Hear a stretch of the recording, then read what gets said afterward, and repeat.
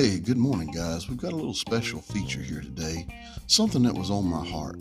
So, this is Pastor Chris with Soul Revival Biker Church, and I wanted to quote the Ephesians 4:29. Actually, I'm just going to kind of paraphrase.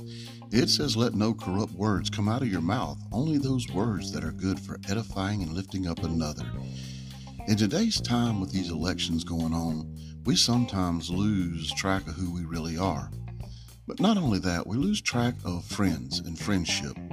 And although we may have a different political view or a different religious view, sometimes we have to agree to just disagree.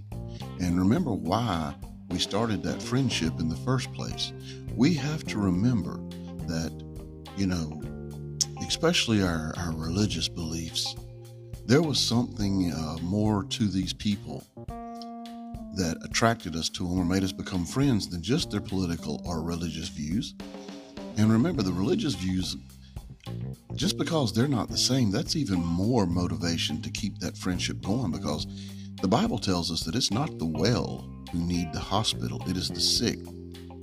So if you end that friendship, or you make them mad and they end the friendship, then you will never get an opportunity to share Christ with them.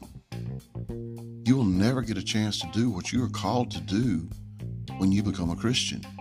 So remember that today when you go out and when you're on Facebook, don't let that flesh get up. Remember that person. Remember why you became friends. And remember, you do not want to ruin the chance to share Christ with anyone.